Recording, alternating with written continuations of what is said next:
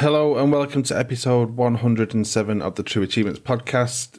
Rich has got a bit of a poorly throat this week, so he's not here. But we have Jack, as always. Hello. How are you doing? Good, thank you. How are you? I'm very well, thank you. And joining us for the first time, we have new TGN employee code guy who makes things work, Ollie. Hello. How are you doing? I'm well, yourself? Pretty good, thank you. I'm a little bit coughy myself. Might cough, but yeah. But he's managed to soldier into the office, make it in. Dedication. So, if you don't know, Ollie, you've been streaming, so if you've seen him on the Mixer channel, but I'm sure you'll see him around the site at some point, fixing bugs. And... Yeah, posting about bugs and stuff, probably. Most probably. That's what I've been doing so far, so yeah. Not that we have many bugs, though. All right, Jack, you've continued your streak. I saw you. I think I saw you completed a game this week again. Yeah, I finally completed Burnout Paradise. So I'd done the base game, I'd done one of the DLC packs, and guy on my friends list said to me, "Oh, you haven't done the other DLC pack," and I'd actually got the DLC pack. And he was boosting a copy of the game, the other achievements with some other people. He said, "Do you want to get the DLC done? I'll help you out with it." Nice. So I said, why not? Yeah. But he went above and beyond because I couldn't find a copy of the game on my shelf. I opened the box and it wasn't in there. I don't know where it is. It was on Games of Gold, but I somehow didn't download the Games of Gold. So he luckily had a spare copy on disc and sent me a copy through the post to play on. Wow, which is amazing. Okay. Nice. So that probably leads into a question a little bit later on about the TA community, but above and beyond, yeah. Nice. So it's good though. So he sent me a disc, and then it was about 7 minutes of effort to get all three of those achievements, I think. And I gave him and some other guys a hand with some of the online challenges, some of the 5-player, 6-player, and 7-player stuff. So it's pretty good. And apart from that, Murdered Soul Suspect. I was speaking about this a little bit last week, and how I was planning on stacking it, and that plan has been put into place. All right, okay. About 3/5 of the way through the game. I think I'm playing them in tandem, so I've got my Xbox One on. I've got that streaming to the Xbox app on my PC. I've got my Xbox 360 hooked up to my TV. I'm kind of playing through a really short section on the Xbox One, then turning around and repeating it on the 360. And it's such a boring game. Yeah, that sounds terrible. Is it that detective game you were showing me? Yeah, so the premise is you're a detective, you get pushed out the window at start and die, then you're a ghost. So you're like Bruce Willis in that film, spoilers. You're just giving it away, what you do? Yeah. Yeah, and you're basically going around solving murders and crimes and stuff, and everything is a collectible in it. It's just, you walk around a corner, there's like 4 or 5 different types of collectibles. You've got to collect them all, and I think I'm at 150 collectibles in each of them at the minute. I've still got probably another 50 or 75 to go, but not having a good time with it. At the minute, it's not too bad. I've only put about maybe 6 hours in total into both of them, so it's probably another hour and a half, 2 hours to actually polish it off, get the full 1,000 in each. Are you going to carry on with it, or are you? I think I'll do that this weekend, get them done then, deleted and purged from my memory. I'm liking this new Jack who's like completing games and I know, stuff. It's crazy, isn't it? It hasn't happened for years, and suddenly I've had a rash of games, a bad rash. All right, I see you've got one game on your tag this week. Well, 2, but we'll talk about the other stream. So you've been playing Witcher 3? Indeed. I've been playing Witcher 3 pretty much most evenings for the past couple of weeks. Sunk probably about 10 or 12 hours into it by now. Still only got one achievement, but it's one of those games, isn't it, where it's, to complete the whole thing, probably be several hundred hours. So it's a long journey, but I'm really enjoying it so far, actually. I can see why it won so many awards. I think it won like 250 separate awards. I think it came out 2015, if I'm right. And it's an amazing game. Like, if you like RPGs, if you're into that kind of game, it's just amazing. It's open world. I played Witcher 2 quite a lot as well. So it's basically like Witcher 2 on steroids, pretty much. It's all the things about Witcher 2 which I didn't really like, which are like the fact that the game wasn't really open world, have been fixed. So in Witcher 3, you can just go anywhere and do anything, talk to anyone about anything, which is what I like. So yeah, looking forward to sinking a lot more time into it, hopefully getting some more achievements. I know I've read through the achievement list and there are some fairly easy ones. But yeah, that's not really the focus for it for me. I just want to get like immersed in the world and stuff. So, you know. And do you think you'll stack it? Because there is a second copy available as the Game of the Year version, which has a second achievement list. Really? Okay. It's exactly the same achievement list, so you'd be doing the same thing over and over again. Okay, yeah. But you could kind of doubly immerse yourself. Yeah, maybe I'll do what you're doing, Jack, and just play one section and then immediately play it again. Except with a good game, it might be a little bit better. Yeah, but not for several hundred hours of doing that. Yeah, probably not, to be honest. But yeah, I'm looking forward to it. It might fizzle out for me. Like, who knows if I'll actually ever complete it? But at the moment, I'm loving it. Okay, good stuff. I played a couple of little bits this week. I played Minecraft Xbox One Edition. Crowbo, who listens to the show, sends in questions. Generally nice guy. He noticed that our GTSC team was sort of like hovering around the elimination mark, so he sent me a message asking if I wanted some help on that game, Xbox One version, and he's like, it amazes me. Do you know when I've played the Windows 10 worlds, and it's clear that people have kind of gone into, you know, the creative mode or something, and just kind of piled stuff up, whereas he's got this full world where you got to go over a minute of like minecart tracks to get to one section, and then you do the bit, and he's got it all there laid out, then you come back again. It's just crazy how much time he's invested into playing it for fun, I imagine, because you can't do that just for the achievements. But he's a nice guy, offered to help out, so did that pretty quick. There was one achievement that's a bit random in it that he didn't have set up, so I had to spend like an hour just reloading the tutorial world, going to a particular vendor to try and get something, and then if it wasn't there, reloading. But got it in the end, so happy to finish that one title update, another one to go. Started Minecraft Story Mode Season 2, Episode 4, I think, but literally just we needed the bonus this week in the GTASC was to get a score divisible by 1,000 between the two of you. So I needed a 20G just to get it to match up, so that was that. And then the game I've been mainly playing is EA Sports UFC 3. Oh, okay. Just saying I'm number one in England for MMA games, just popping it in, yeah. I played the previous ones. It's doesn't seem like a great departure from like EA Sports UFC 2. There's a couple, they've changed up like the stand-up, like the fighting buttons for the punches and kicking a little bit. It's not crazy different. The main thing, it just seems more polished, you know, like in terms of the presentation of it. If you played any EA Sports game, you always know they look pretty amazing. Does it have any enhancements for the Xbox One X? It does, but I've only played it on the X, so it's hard. I'm going to play it on the other Xbox just to see, you know, if there's a big difference that leaps out at me.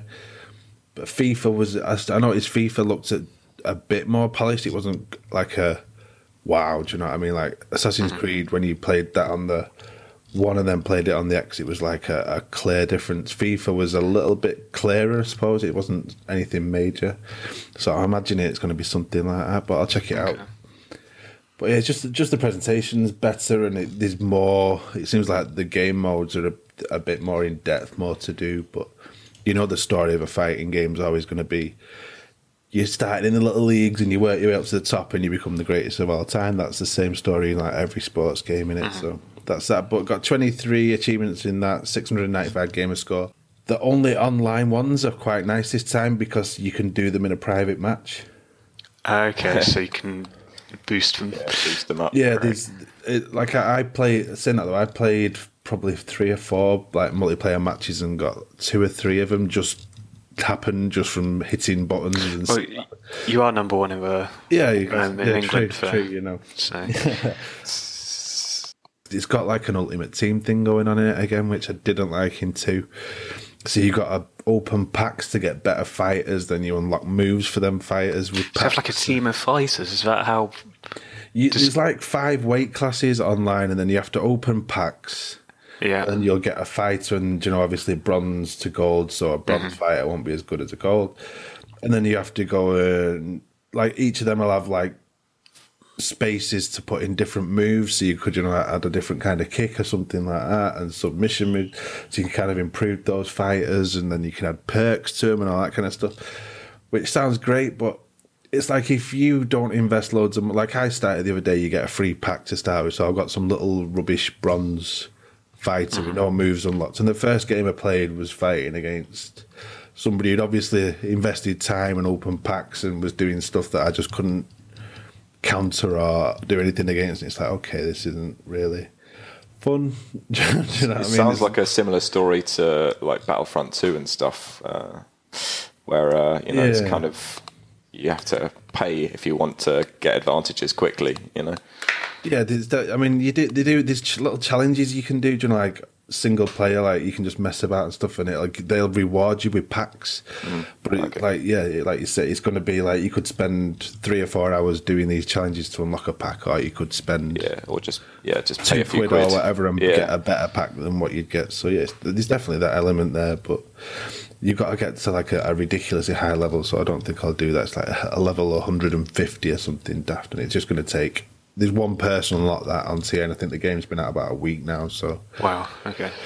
it's going to take some investment, but that's pretty much it for me. That really helped because for some reason the TA scores ratios are really good with that, so that kind of got us through GTSC this week. See how we do for next. Onto the streams. What you've been doing this week, guys? So another 4 games this week. On Tuesday we started off with Vesta. This was a little kind of top-down puzzle game, I suppose. Well, not kind of top-down traditional, but kind of angled camera puzzle game. You played a little person with a kind of container on your back, and you could pick up energy. You had to drop the energy off at different switches, to open doors, move bridges. And eventually you got a robot, kind of like a partner, and that unlocked a few more abilities for you. So with the robot, you could pick up your main character that you started with and throw them across gaps, but the robot couldn't jump, so you'd have to throw your character across a gap, then utilize them, like kind of drop some energy into a switch to move a platform across to get the robot across. And it was basically just about managing the amount of energy you had and trying to progress through the levels. Did have enemies. The enemies weren't really tricky in a sense. The most tricky part was the checkpointing systems. It just a little bit unforgiving, I suppose. Yeah. If you died in a level, it's kind of straight back to the start. And in the later levels, there were checkpoints, but you could kind of mess yourself up if you got to the end of the level and realised you needed to have all the energy, and then you were pretty much screwed after that point. So yeah. Yeah, it was quite a lot of backtracking, wasn't it? So sometimes we did get to the end of a level and it was, I've only got 2 energy and I need 3 to unlock the door at the very end. So I'm going to have to traverse back through the level or fall off the edge and restart the level. And you could also, Jack did it a few times, he just threw himself into a random part of the level, which we weren't sure if you could, if you were meant to access that part of the level or not. Yeah. So yeah. Yeah, so I was kind of walking around on ledges that I definitely shouldn't have been able to get to. But it didn't really give me any advantage because every single level you've got to get the robot to the end and your main player too. Yeah, true. And you've got to have generally, I think it's 3 energy orbs or whatever they are. But it never told you what they were, so we were just calling it energy, weren't we? But, yeah. That's tradition. We skipped every single cutscene we could. We were going for maximum achievements. We did get quite a few achievements. Yeah. We got 9. Yeah, in an hour we managed 9 achievements for 360 gamer score, which isn't too bad. Yeah, it's pretty good. Not bad.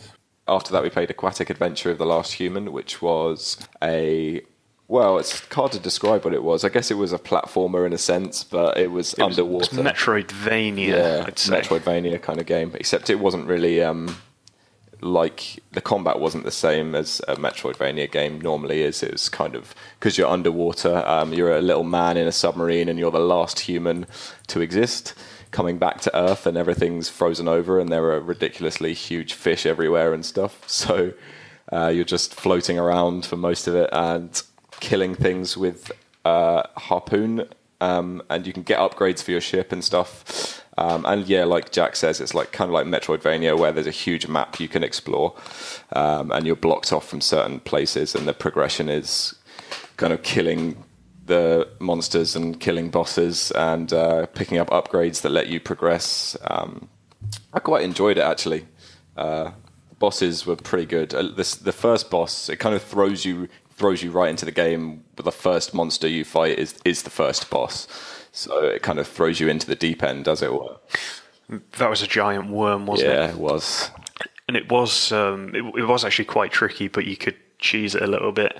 If you got the angles right, you could park yourself behind the worm and just keep spamming your harpoon. Yeah, I mean, that's kind of so good. with your harpoon as well, you could hold the A button to charge it up, and it'd get more distance on it. But it did the same amount of damage, I think.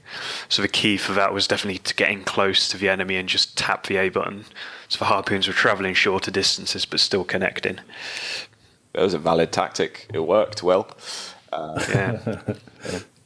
And then the second boss was two huge seahorses called the Fathers, who would just constantly shoot baby seahorses out of themselves at you, which was quite entertaining, I suppose.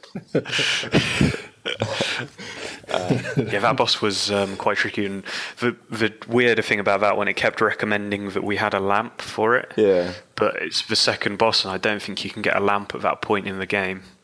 Yeah. So it's kind we never got a lamp, did we? We thought we'd gone wrong, didn't we? I suppose it was kind of a red herring, but yeah, it was pretty good though. And then we eventually, after killing that boss, we unlocked a chainsaw that allowed us to get into some more areas of the game that we had already kind of explored but been blocked off to get into. Yeah, and we started to get like ship speed upgrades and health upgrades and stuff. So the game became more forgiving as you got those upgrades. I'd say it started off more challenging and got easier as you kind of progressed, at least from the first hour of gameplay. Cool. And in that hour, we got 45 gamer score in 3 achievements, which is not too bad. The achievements seem to be mainly tied to, I think it was defeating the bosses and some kind of miscellaneous stuff. It looks like it's going to be quite a tricky completion, though. Then Thursday, we started off playing Marooners, which is like a Mario Party-esque party game. A lot of it's local co-op online, local play and online play as well, up to 6 people, I think. Yeah. And it was just chaos on screen. It was. It's good fun though. So it literally plonks you down into a little arena or like a tiny little level, and there'll be one goal for it. So there'll either be loads of gems, you've got to collect the gems. It'll be a side-on view of a screen with some blocks, and you can hit the blocks. It's like Dig Dug. You'll be running towards the screen, and there'll be boulders rolling after you. There'll be kind of a totem that you can grab, and you've got to grab that and hold onto it as long as possible, and then it will get to the stage where it's almost exploding, so you have to pass it off to somebody else, and it's just all these tiny little mini games.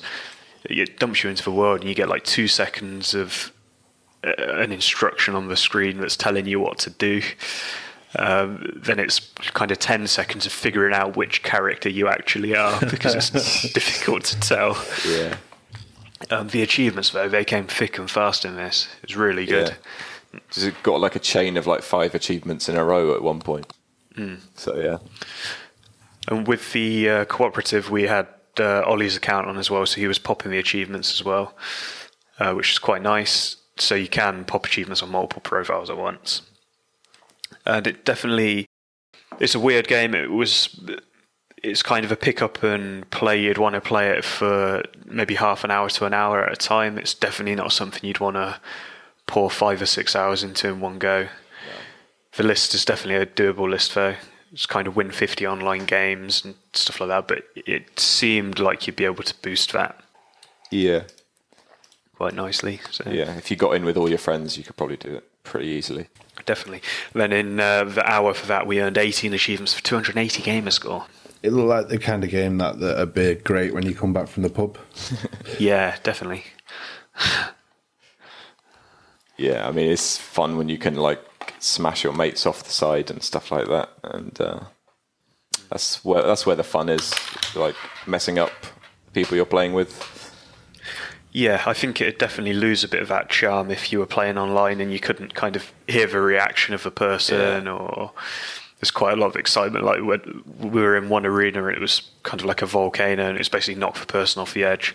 And it was Ollie and me just against each other, and Ollie was chasing me around the screen, and it kind of change phases, and I'd be chasing him around, vice versa. But it was good fun actually. So then I was on my own for the next stream, which was Mercenary Kings Reloaded. Jack had to go and get his leg looked at.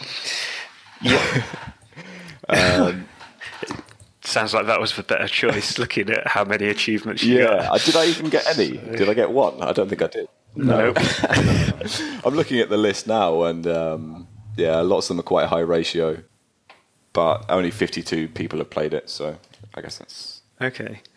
So from looking at the footage of the game, my first parallel I drew, I thought it looked like Metal Slug, and we had Planting in the stream chat for the game before, and he was kind of chatting about the game because I think he's played it. He was giving me loads of tips, which was actually really helpful. I definitely wouldn't have been able to do anything without him.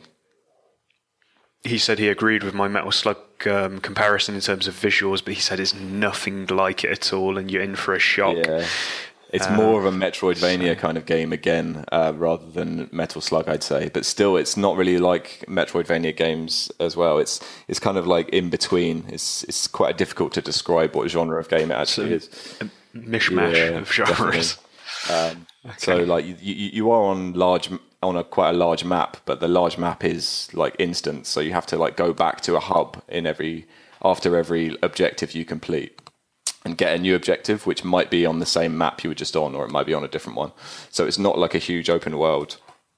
And the combat is not really... I was expecting the combat to be quite like Metal Slug, where everything's kind of like flying around really quickly and you've got like crazy weapons and stuff. But it's not really like that. At least from the first hour, I didn't really get any weapon upgrades or anything. It was just like shoot one missile and try and dodge stuff. You could get upgrades. And there was kind of like a whole crafting system which seemed kind of tacked on. Like I don't know if it was necessary to have that crafting system at all. But yeah, all the enemies you killed dropped materials which you could use to... I can't remember what the upgrades did now, but I think they did just like health upgrades and so on. I can't remember. Maybe someone else can. But I don't think the crafting system was necessary at all. Okay. And then they seemed to drop like 30,000 different things as well. It wasn't just like they've dropped one thing. It was like bronze, helium or something, and then the brass, and then it was like polymer and glass and stuff. It's like, how many different things are there? It's getting down to like really low level components there, isn't it? I must have picked up like 20 different things, and I came back after completing 3 missions and I still couldn't make anything. It's like, come on, like at least give me something. I don't know. Okay, so a bit of an odd one. So one you think you'll play again, or I'm going to be playing it every night. No. Oh, okay. No, probably not. Okay. When I saw it, I definitely thought Metal Slug, and I thought this could be pretty cool. But yeah, as soon as I started playing it, I was like, what is going on? This is no Metal Slug. This is not cool. Yeah. And it randomly had a Gears of War style reload system as well. It's like, where's this come from? Like, so they've just taken bits that work really well in other games and gone, this would work well in our game because it works well in that game. Yeah, it's ridiculous, really. Well, at least they tried, I guess. I don't know. Okay. Yeah, I mean, what did you say? There's 50 people played it on tier. There's probably about 800, but none of them have got achievements yet. Because it just, I don't know where the achievements came in that game. Right? Yeah, maybe they're attacked on again. 2 for finishing the last boss or something. All right, and then next week we are streaming again. We've got Dandara and Die on Tuesday. We've got a bonus stream on Wednesday where we'll be playing Armored Warfare, which is like a futuristic World of Tanks style game. That's on PS4. And then we've got The Fall Part 2, Unbound, and Guilt Battle Arena on Thursday. The Fall Part 2, that I'm interested in seeing that. See, the achievements are as quick as the first one. The first one, it was all for getting collectibles, wasn't it? Yeah, there was 10 collectibles. It's a game that I wouldn't have probably played if it hadn't been for the achievements, so I'll be interested to see if you pop a lot of achievements quite easy. But I seem to remember they weren't like necessarily just straight in the way. They were like quite out of the way and you had to move around and discover, so... We'll just have to hope there's a walkthrough up by the time we get to it. Yeah. Well, I think it's out this week, innit? So you've got like a week to hope that somebody somewhere discovers it. One person's completed it apparently so far on the... That's a good sign. At least it's finishable. Nice. That's what you want. Site news, we've got the vote for March's TA playlist game going on at the moment. The choice are DMC Devil May Cry, Fable 2, Halo Wars, and Perfect Dark Zero. So make sure you go in there and get your vote in if you want to play one of those games during March. Normal news we've got. So we published a thing this week, or last week, sorry, Mark did it. The easiest Xbox achievement list from January 2018. It's going to be a thing that we do each month where we look back and hopefully give you a little bit of a guide where you can go back and see which games are the easiest ones. And then, like, not necessarily just completions, but like, you might be able to get a good chunk of score in a quick time. So we're going to do all that. I think we're going to do some new additions for next month and give you the option to add stuff to your wish list and stuff like that, to make it a bit easier and price tracking or whatever. So look out for them each month and you should be able to get a good chunk of gamer score this year, hopefully. Midpoint of the month, so obviously the Games with Gold has changed. It did actually change a day earlier, which was nice. We've got Assassin's Creed Chronicles India, which is like the side-on Assassin's Creed game that is the side-on platformer, isn't it? Yeah, more like Prince of Persia looking in it than Assassin's Creed, but it's free to go get it. And Crazy Taxi, which is a game I think I played, not even on the Xbox, can't remember, like PlayStation 2 or something, I guess it was. I think I played that game on the Dreamcast or something ages ago. Oh, yeah, I don't. But yeah, it's a fun game, so that's worth checking out. One thing I do think is it hasn't got the same soundtrack as back in the day, which I remember was I saw some complaints about that actually. Yeah. Don't forget you can always use is it Groove or Spotify over the top. So. yeah, but I bet somebody else put a playlist on like Spotify or something that you can just play and watch. And then if you haven't downloaded it already previously, Shadow Warrior remains free until the end of this month, so go get them free games added to your account if you're a gold member. Achievement list that we picked up this week, the Discovery Tour in Assassin's Creed Origins, which I think is a really cool little addition. So there was an interview with a guy who has done this mode called Maxime Durand. I don't think my French quite came through properly for the pronunciation. You sounded fluent, Dave. Don't worry.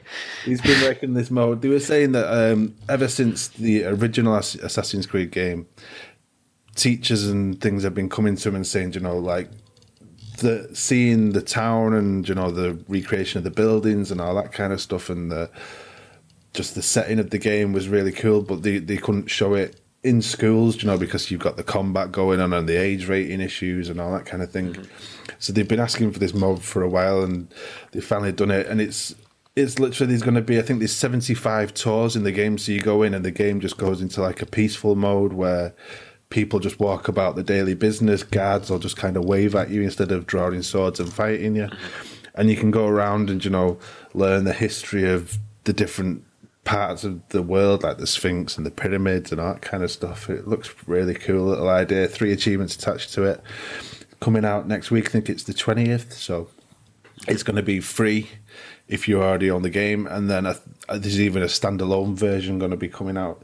Wasn't really clear. One website said it was just on PC. And then another website said Xbox One, PS4, PC, and as a standalone, so it's not really clear. I imagine it's going to be just be the PC though for people to buy. I imagine it would. I don't think we've ever seen a game that, especially if it was standalone on the Xbox, I don't know how they'd tie the achievements to that without having the base ones in there too. If that makes sense. They've done it with Goat Simulator, was it? They had like the weird different versions where they had like the game just come out on its own, and they had the game with the DLCs, and they had the DLCs as a release together as a single game. It was a bit weird that way. Yeah, they were. I think they comboed them there, and you always got the base list, didn't you? So I'm not sure. It's a bit weird. It'll be definitely be interesting to see how it pans out, though. But it's a really cool idea as well. It's kind of tying gaming back to a more educational purpose, in a sense, and using like gaming pushes technology, like graphics and stuff, are getting so much better nowadays. You may as well utilize that in different areas rather than just having it for games, if that makes sense. Yeah, but and I think they've got some like proper historians and Egyptologists involved, so it's not just. It actually reminds me of the stuff they were doing in Wolverblade, a game we streamed last week. Yeah. Where you got the video stuff going on. Yeah, it'd be interesting. I think I might just check them out, because that kind of time period and stuff fascinates me anyway. So I might just go on each of them little tours and just travel around the world, see what's going on. Should be fun. Just a reminder, really, if you've not seen it and noticed that we're giving away a code this week for PlayerUnknown Battlegrounds. We've actually got 2 codes. Somebody else has given me a code yesterday. So just go to the homepage. You should see the advert down the side, and then you can just enter by following us on Twitter or looking at the Game Hub page or reading the preview we did or something. Just go and do that. Enter, win a copy of the game. This was announced last week, but I just thought it was interesting. So obviously battle royales are like the fashionable thing to be doing at the moment. There was one announced last week called Fear the Wolves, which is going to be set in Chernobyl. Wow. There's not really a great deal of info around. It's coming to PC early access later this year, with a console release planned for some time. Isn't really clear, but looks quite good. The developers worked on Stalker games, if you remember them. So it could be interesting, but let's hope it comes out before the Battle Royale phase drifts away. Yeah, before the bubble bursts. I think we have to get in early. To me, just in my head, I've got like this image of like a Battle Royale set in like the Fallout world in first person. I think it could be pretty interesting concept. Yeah, I mean, as long as it's like different enough from PUBG and Fortnite, I mean, it's got to have its own like selling point, if you know what I mean. They have to add a crafting system or something, won't they? If they could get the guys from that game earlier on it. It needs a yeah, definitely. But like Fortnite, you've got like the building elements and like the graphics are quite cartoony, aren't they? PUBG's going for a bit more bigger scale with all the vehicles and all that kind of stuff. So it'd be interesting to see where this fits in. I suppose this kind of fits in as well. Usually with a battle royale mode, you've got to have some kind of pincer, I suppose, to either push players together or other stuff. So on PUBG, you've got the blue zone, but on this, if it's Chernobyl, you obviously got radiation and stuff like that, and I imagine that'll play a factor. I'd just be interested now. I can't see you parachuting into Chernobyl. That'd be a bit weird, wouldn't it? So it'd be interesting to see how they start the game. Yeah, I think people generally like that kind of setting as well. Like from the success of the Fallout games and all the other kind of like post-apocalyptic style games, people do like that kind of environment. Definitely. I'll look out for that, more on that one. Sea of Thieves, if you were in the early access thing, they're doing a scale test this weekend, so it gives you another chance to jump in the game and play it. And also, with the game being a Play Anywhere title, if you want to play it on PC, they've revealed the PC specs. I'm not going to read all the specs to you. If you have a look on there, there's an image showing it ranging from like playing at 540p 30 frames per second right up to 4K 60 frames. Basically, you could play it on a toaster or a supercomputer. yeah, it'd be quite good. But 60 gigabyte install size, I can see that. So Game Pass, obviously, games come, games go from Games Pass. There's 12 been indicated is going to be leaving at the start of March. So if you haven't played them already, Make sure you get them quickly. Capcom Arcade Cabinet, D4, Dark Dreams Don't Die, Dark Void, Flock, Iron Brigade, Joe Danger 2 the movie, Monday Night Combat, N+, Sega Vintage Collection Streets of Rage, Sega Vintage Collection Monster World, Strider, and Virtua Fighter 5 Final Showdown. I think there's a thing where if the game's leaving Games Pass, then it's 20% discount instead of 10% discount if you like them and want to buy it. So worth checking them out. There are a couple of games in there, like the Sega Vintage Collection and the Virtua Fighter 5. They're very quick completions, I think. Yeah, so I think so. They're worth having a peek at. No, I've not played any of them. Might have to do that.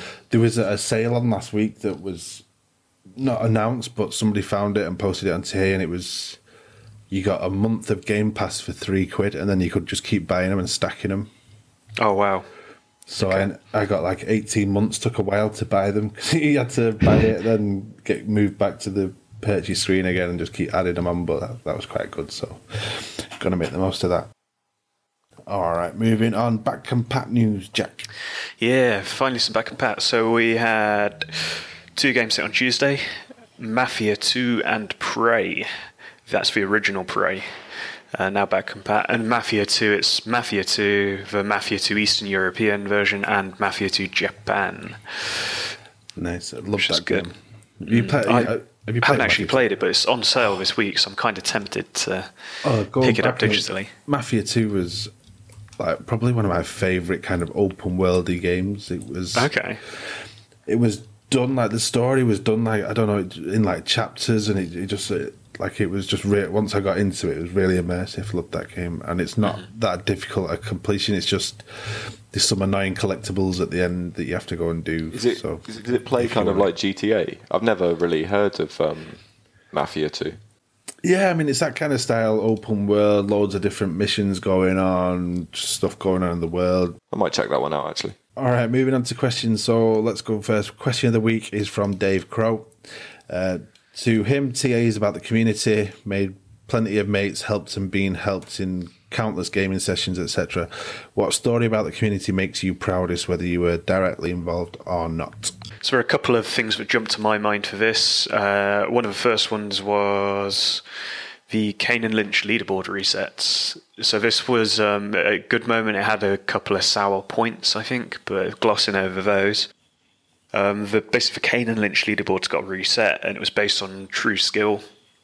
And true skill, if you log onto a game and if you got killed or lost a round, your true skill would be kind of so far in the negative you'd have to play hundreds of games to get back up to number 1 or you needed number 1 and number 2 in the world for these online achievements.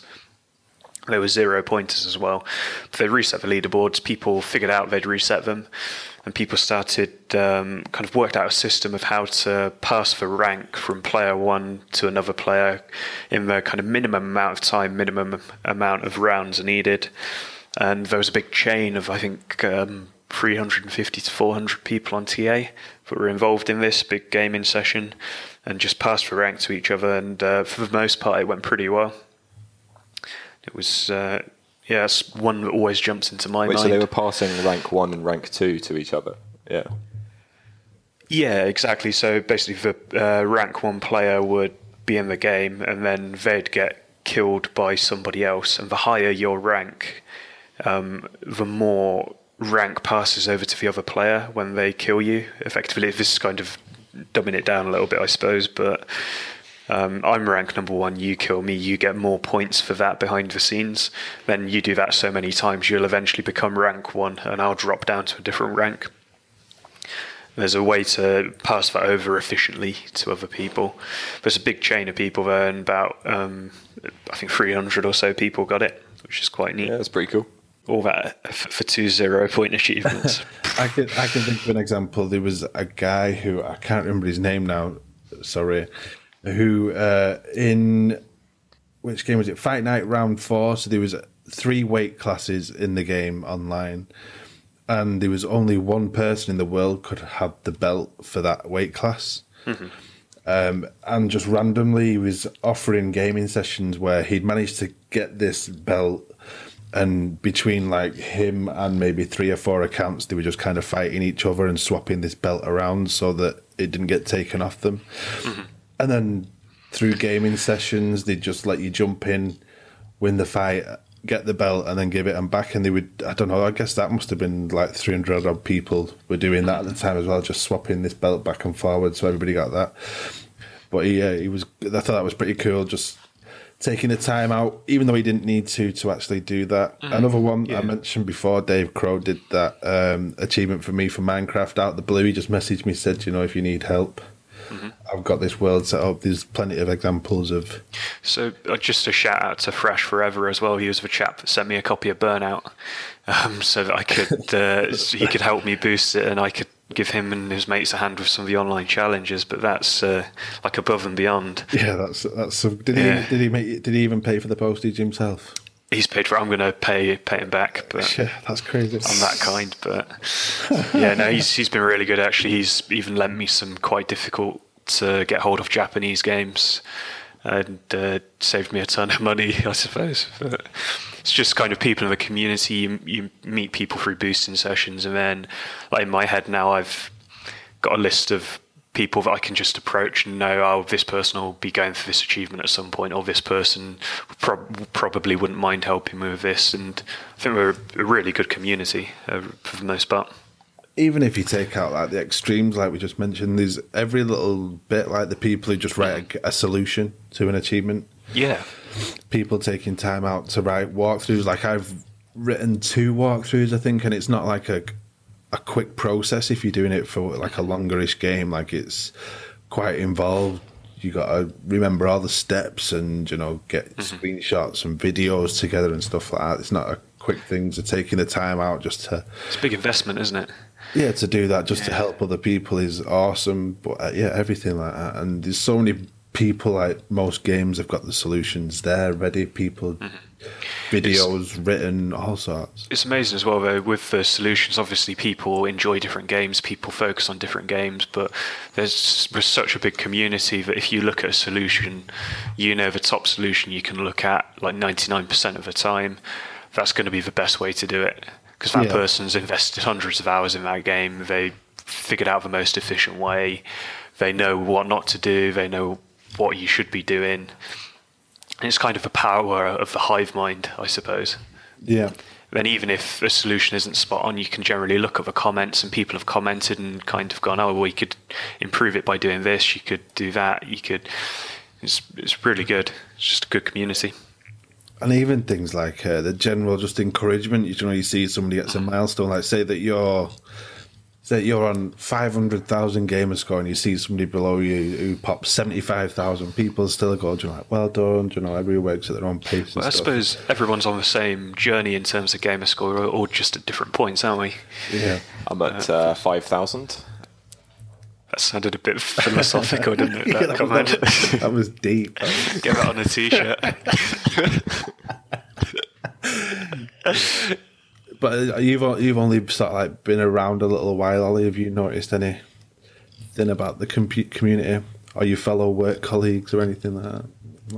Been around long, as you say, but I've been looking at a few of the forums, and yeah, I think it is really, in general, it's a really positive and a helpful community you've got.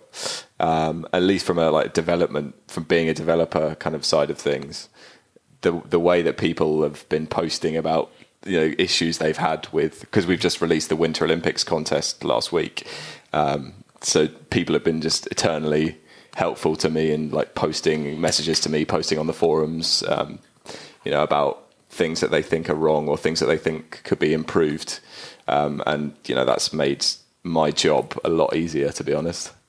So yeah, the community will always let you know when something's not.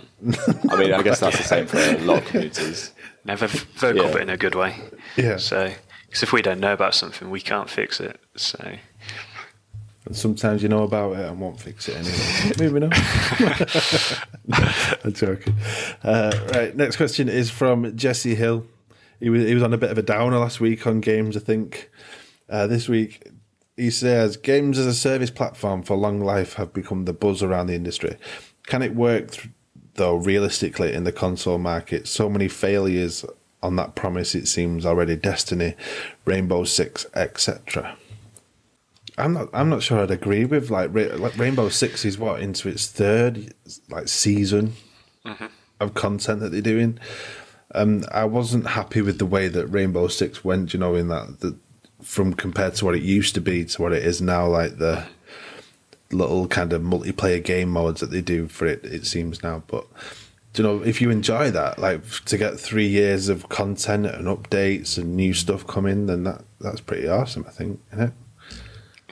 Yeah, I think kind of long life support for a game is always good, but with something like Rainbow Six, you're always going to have like a lot of hardcore people playing it, and I don't know if you haven't played through all of the content and kind of seen it evolving and stuff like that, if it means as much to you, if you just kind of hop in as a casual player occasionally, it could potentially be overwhelming. If a game has gone through all these evolutions, like Destiny or something like that. Right, with us in Destiny. Yeah, stuff's just changed. You hop in next month and it's totally different. But games are definitely longer life now, yeah. It's definitely becoming more of a service. It's a game for a generation almost, isn't it? That's what Destiny was supposed to be. It's like a 7-year game or something, wasn't it? Yeah.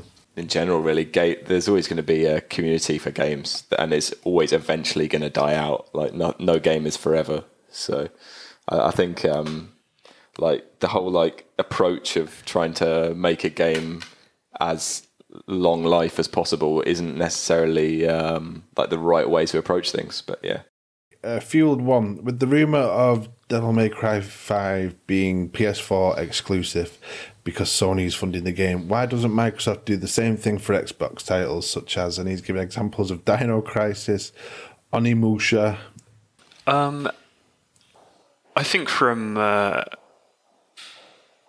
kind of comments Phil Spencer's made, obviously Sony have a great number of exclusives, and Xbox definitely aren't opposed to getting exclusives, but they're obviously not announcing stuff as early anymore with the whole Dragon Scale. Or was it Dragon Bound? I can't even remember the name of it now. It's so long ago. That being cancelled. I think they probably have the money to fund stuff like that, but is it the correct time to do something like that? And also, would it have the impact? Like Dino Crisis doesn't seem kind of equivalent to Devil May Cry 5 in my eyes. But there is examples of them doing it. Like I know, what was the second of since the Tomb Raider reboot? There was Tomb Raider, then the second one that was Rise of the Tomb Raider. That was exclusive for a year to Xbox.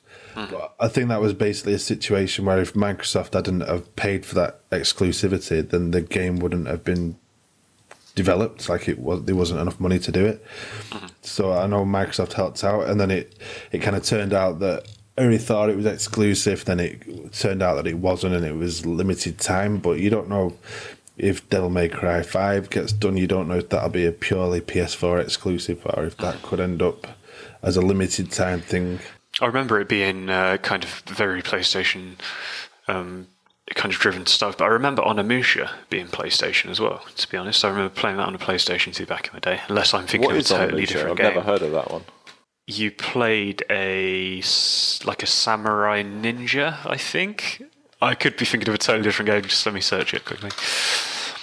I remember Onimusha 3. Yeah, okay. It's a Capcom series. Yeah, and you play like a samurai with supernatural powers.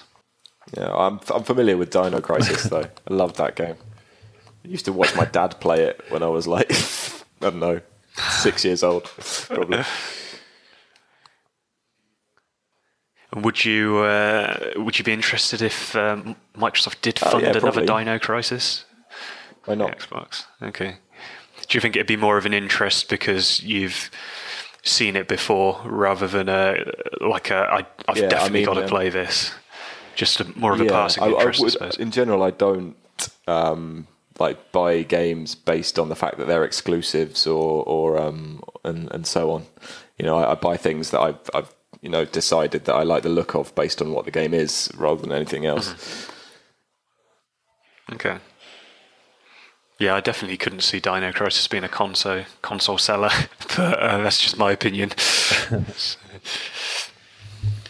But I think as well, like Xbox has got like the X now, and being the best version of games are on Xbox, so they might not have to push as much, for. Yeah, I think that's a really good point, actually. So they're not actually having to say to people, "Oh, come and develop exclusively for us." It's kind of a conscious decision. Well, the hardware's better. We're going to go here and do this.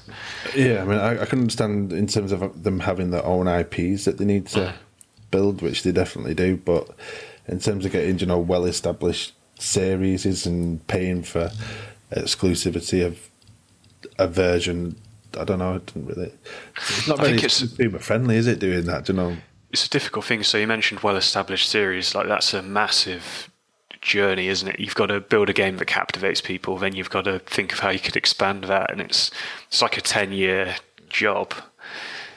Yeah. I mean, they could easily do that with something like Sunset Overdrive, though, couldn't they? Bring that back for a second one. Yeah, definitely. But I mean, in terms of like a series, like Microsoft was criticised quite heavily, I remember at the time, for announcing the Tomb Raider exclusivity that didn't turn out to be, because you're keeping a game away from like half or more of the fan base, who can't play it on another system. So I don't know, it's not very consumer friendly, is it? Saying like, I don't know, say FIFA, the next FIFA saying, right, it's Xbox exclusive, and you're cutting off like a massive chunk of people who enjoy that game. It's not a great way going about it, I suppose. Next question. Thank you. Somebody who agrees with me for once. Next question is from Adam. With the first look at Sea of Thieves Kraken and the recent success of Monster Hunter World, what are your favourite monsters in video games and why?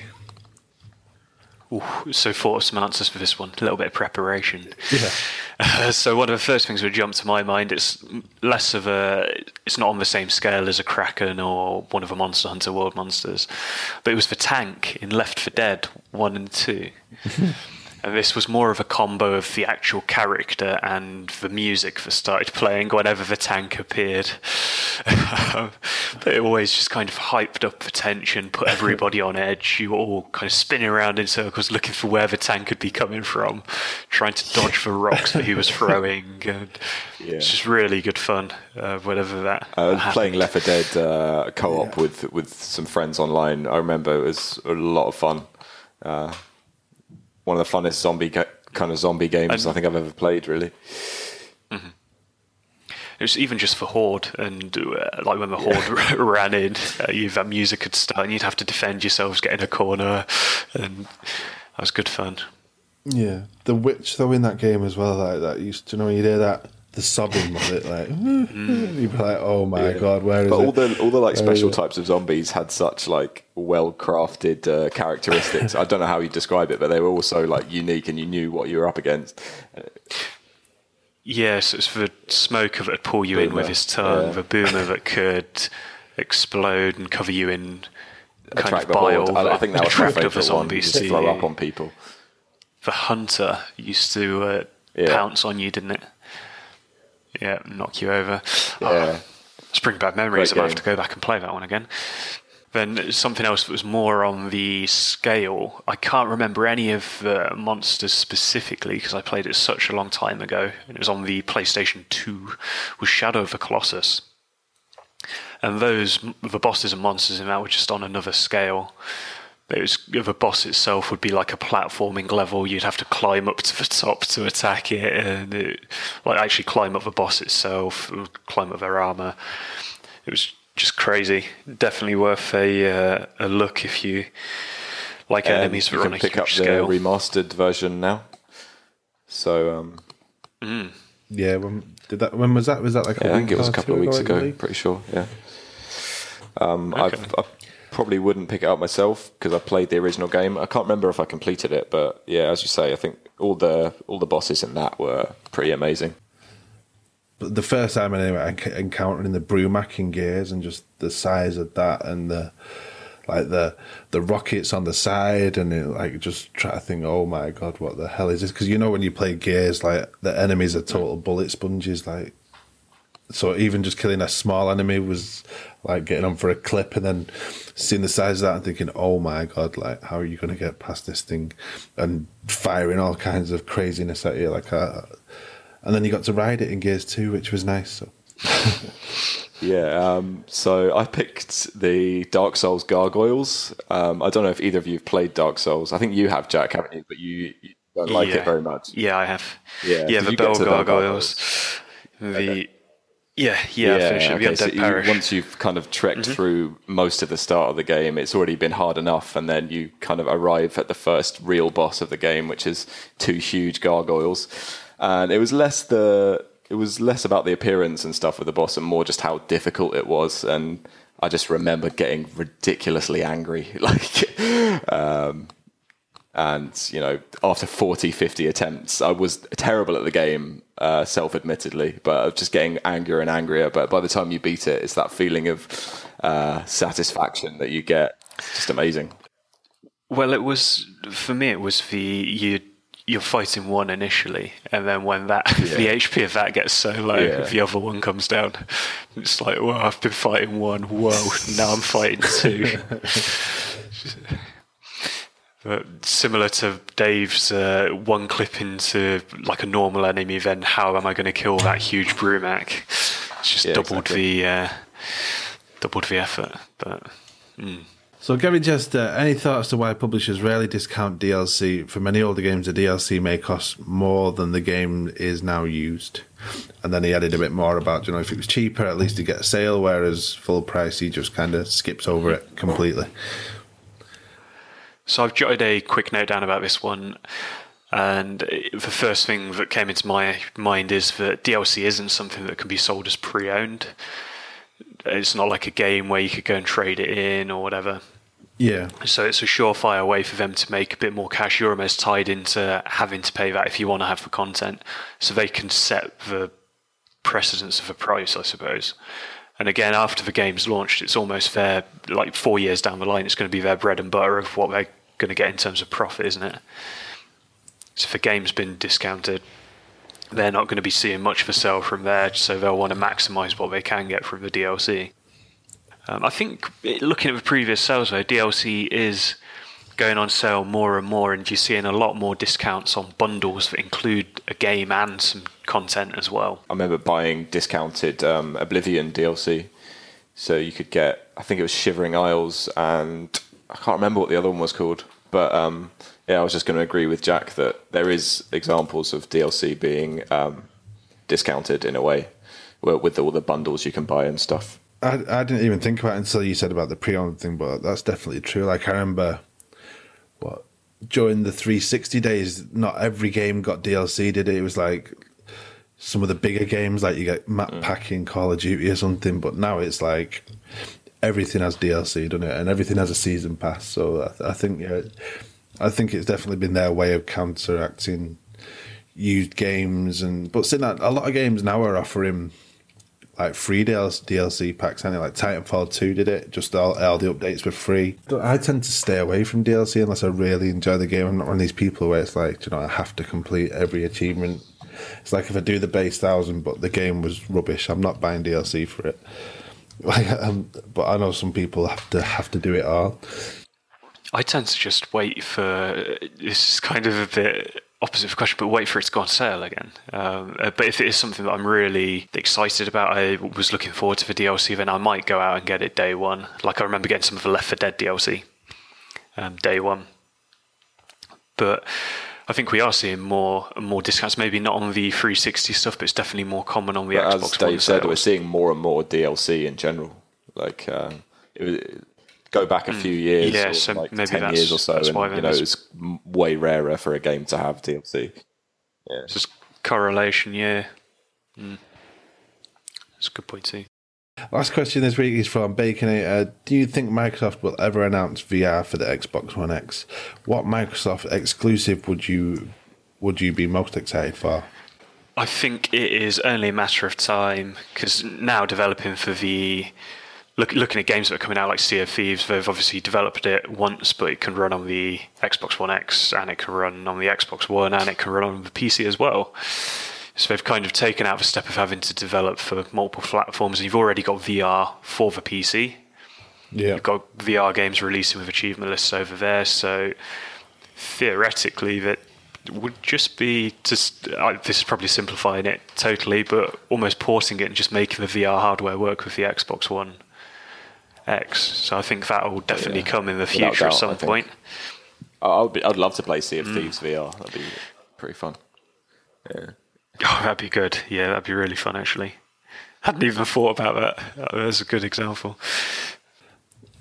I was certain, that with the X releasing and more power, and then I think when they were talking about the X initially at E3 a couple of years ago, like Fallout 4 VR was kind of shown during that bit, but then nothing's been announced since. So I'm just not sure they will unless it improves a lot on what it is now, because it's almost a bit of a gimmick market at the minute, isn't it? Like you do have PlayStation VR, but a lot of the stuff on there, it's not a fully fledged game. It's more of a demo and a showcase of what VR can do.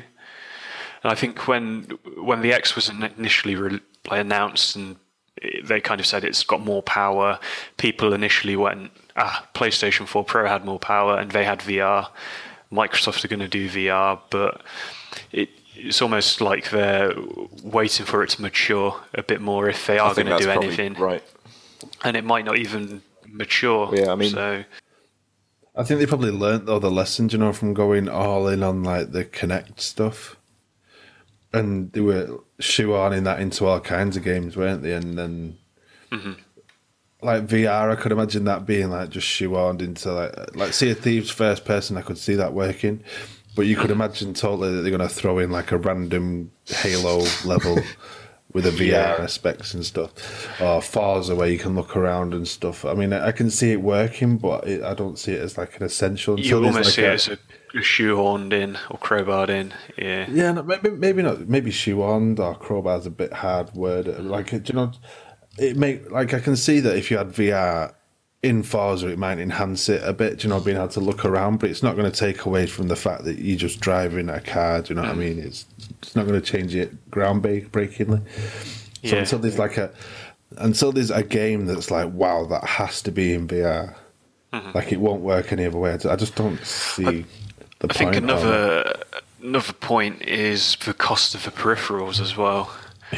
Because at the minute, the VR stuff for Windows, you're looking at, I think it's £350 to £400 for a headset, which is as much as an Xbox One X. Yeah. And it's just you can play a very, very limited subset of games on it. Our most kind of casual gamer is going to go out and actually drop the cash on that to play something in VR. Probably not. You need that one game which like has to have VR for it to be what it is, and that just doesn't really exist at the moment. Again, though, like if you have a company and you say, can you develop a VR game, you're alienating all the audience that don't have a VR game. So would it be worth their time if you had to have that VR, or would they just develop something that could utilise it as well? At which point people are just going to play without VR. You have to make people want to play it in VR, right? I mean, that has to be the kicker, because otherwise it's just not going to happen, is it? Have to have that one achievement for playing it in VR. You've got to have a headset for. But there was was it Resident Evil 7 that released last year that had like a VR on the PlayStation? Yeah. And like I can imagine that makes the game much more immersive and, like probably pant-changingly scary. But I think it was, with that, you obviously it changed over to first-person mode in that game anyway, so it kind of really heightened the level of immersion. But adding VR into that, I definitely think it'd be kind of almost double immersion. Yeah, so I can see how it works and why people would go out and want to play it in VR, but I don't think it's like essential. You can still get a good score, a good experience without. Normally, like I remember you playing it and saying it was really good playing it just on a TV and headset or whatever, like headphones. So I don't know. There needs that game, and like you say, with the user base being so small, is that game going to come? It was the same with Kinect, though, wasn't it? Like there was.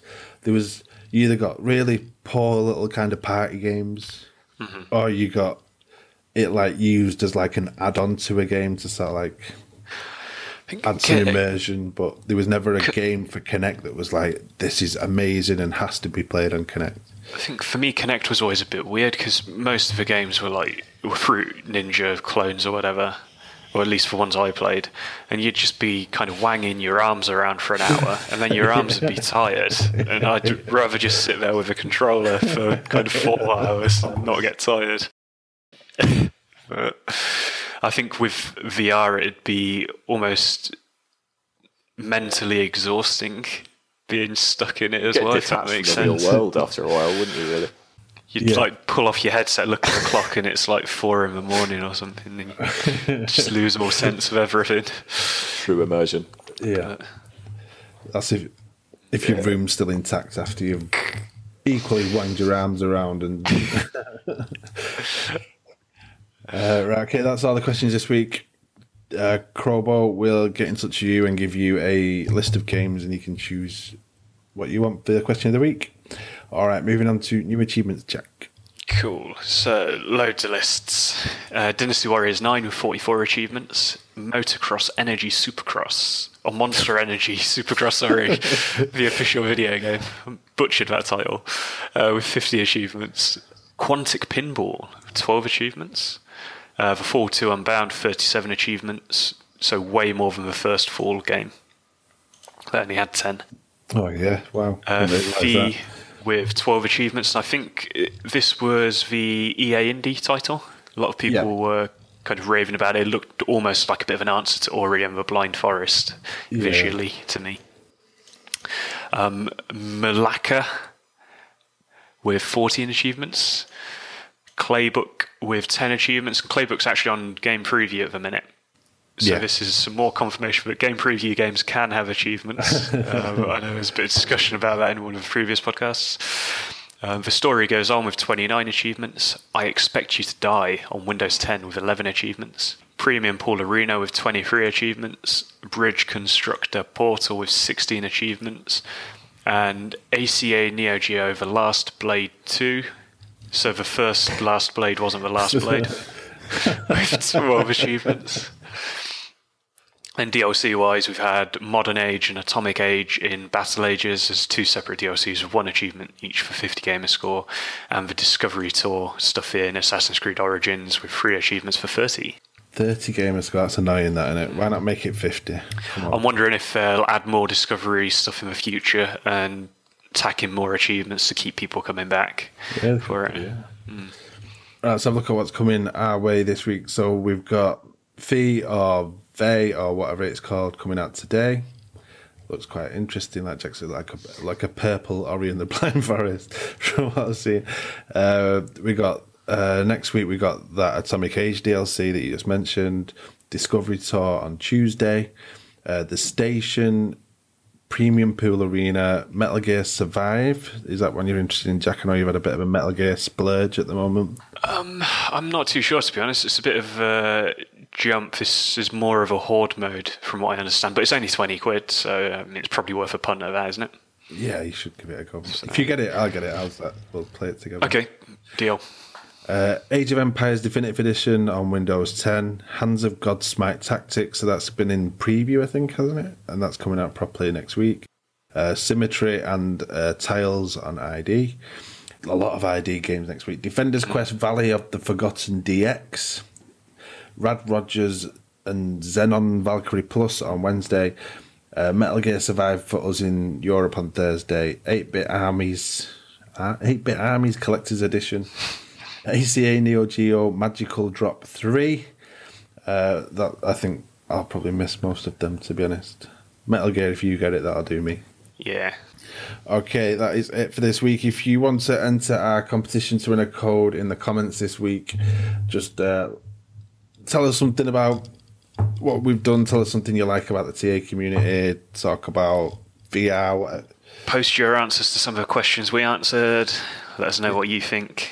Yeah. And I'll enter and we'll draw that next Friday before we record next week's podcast.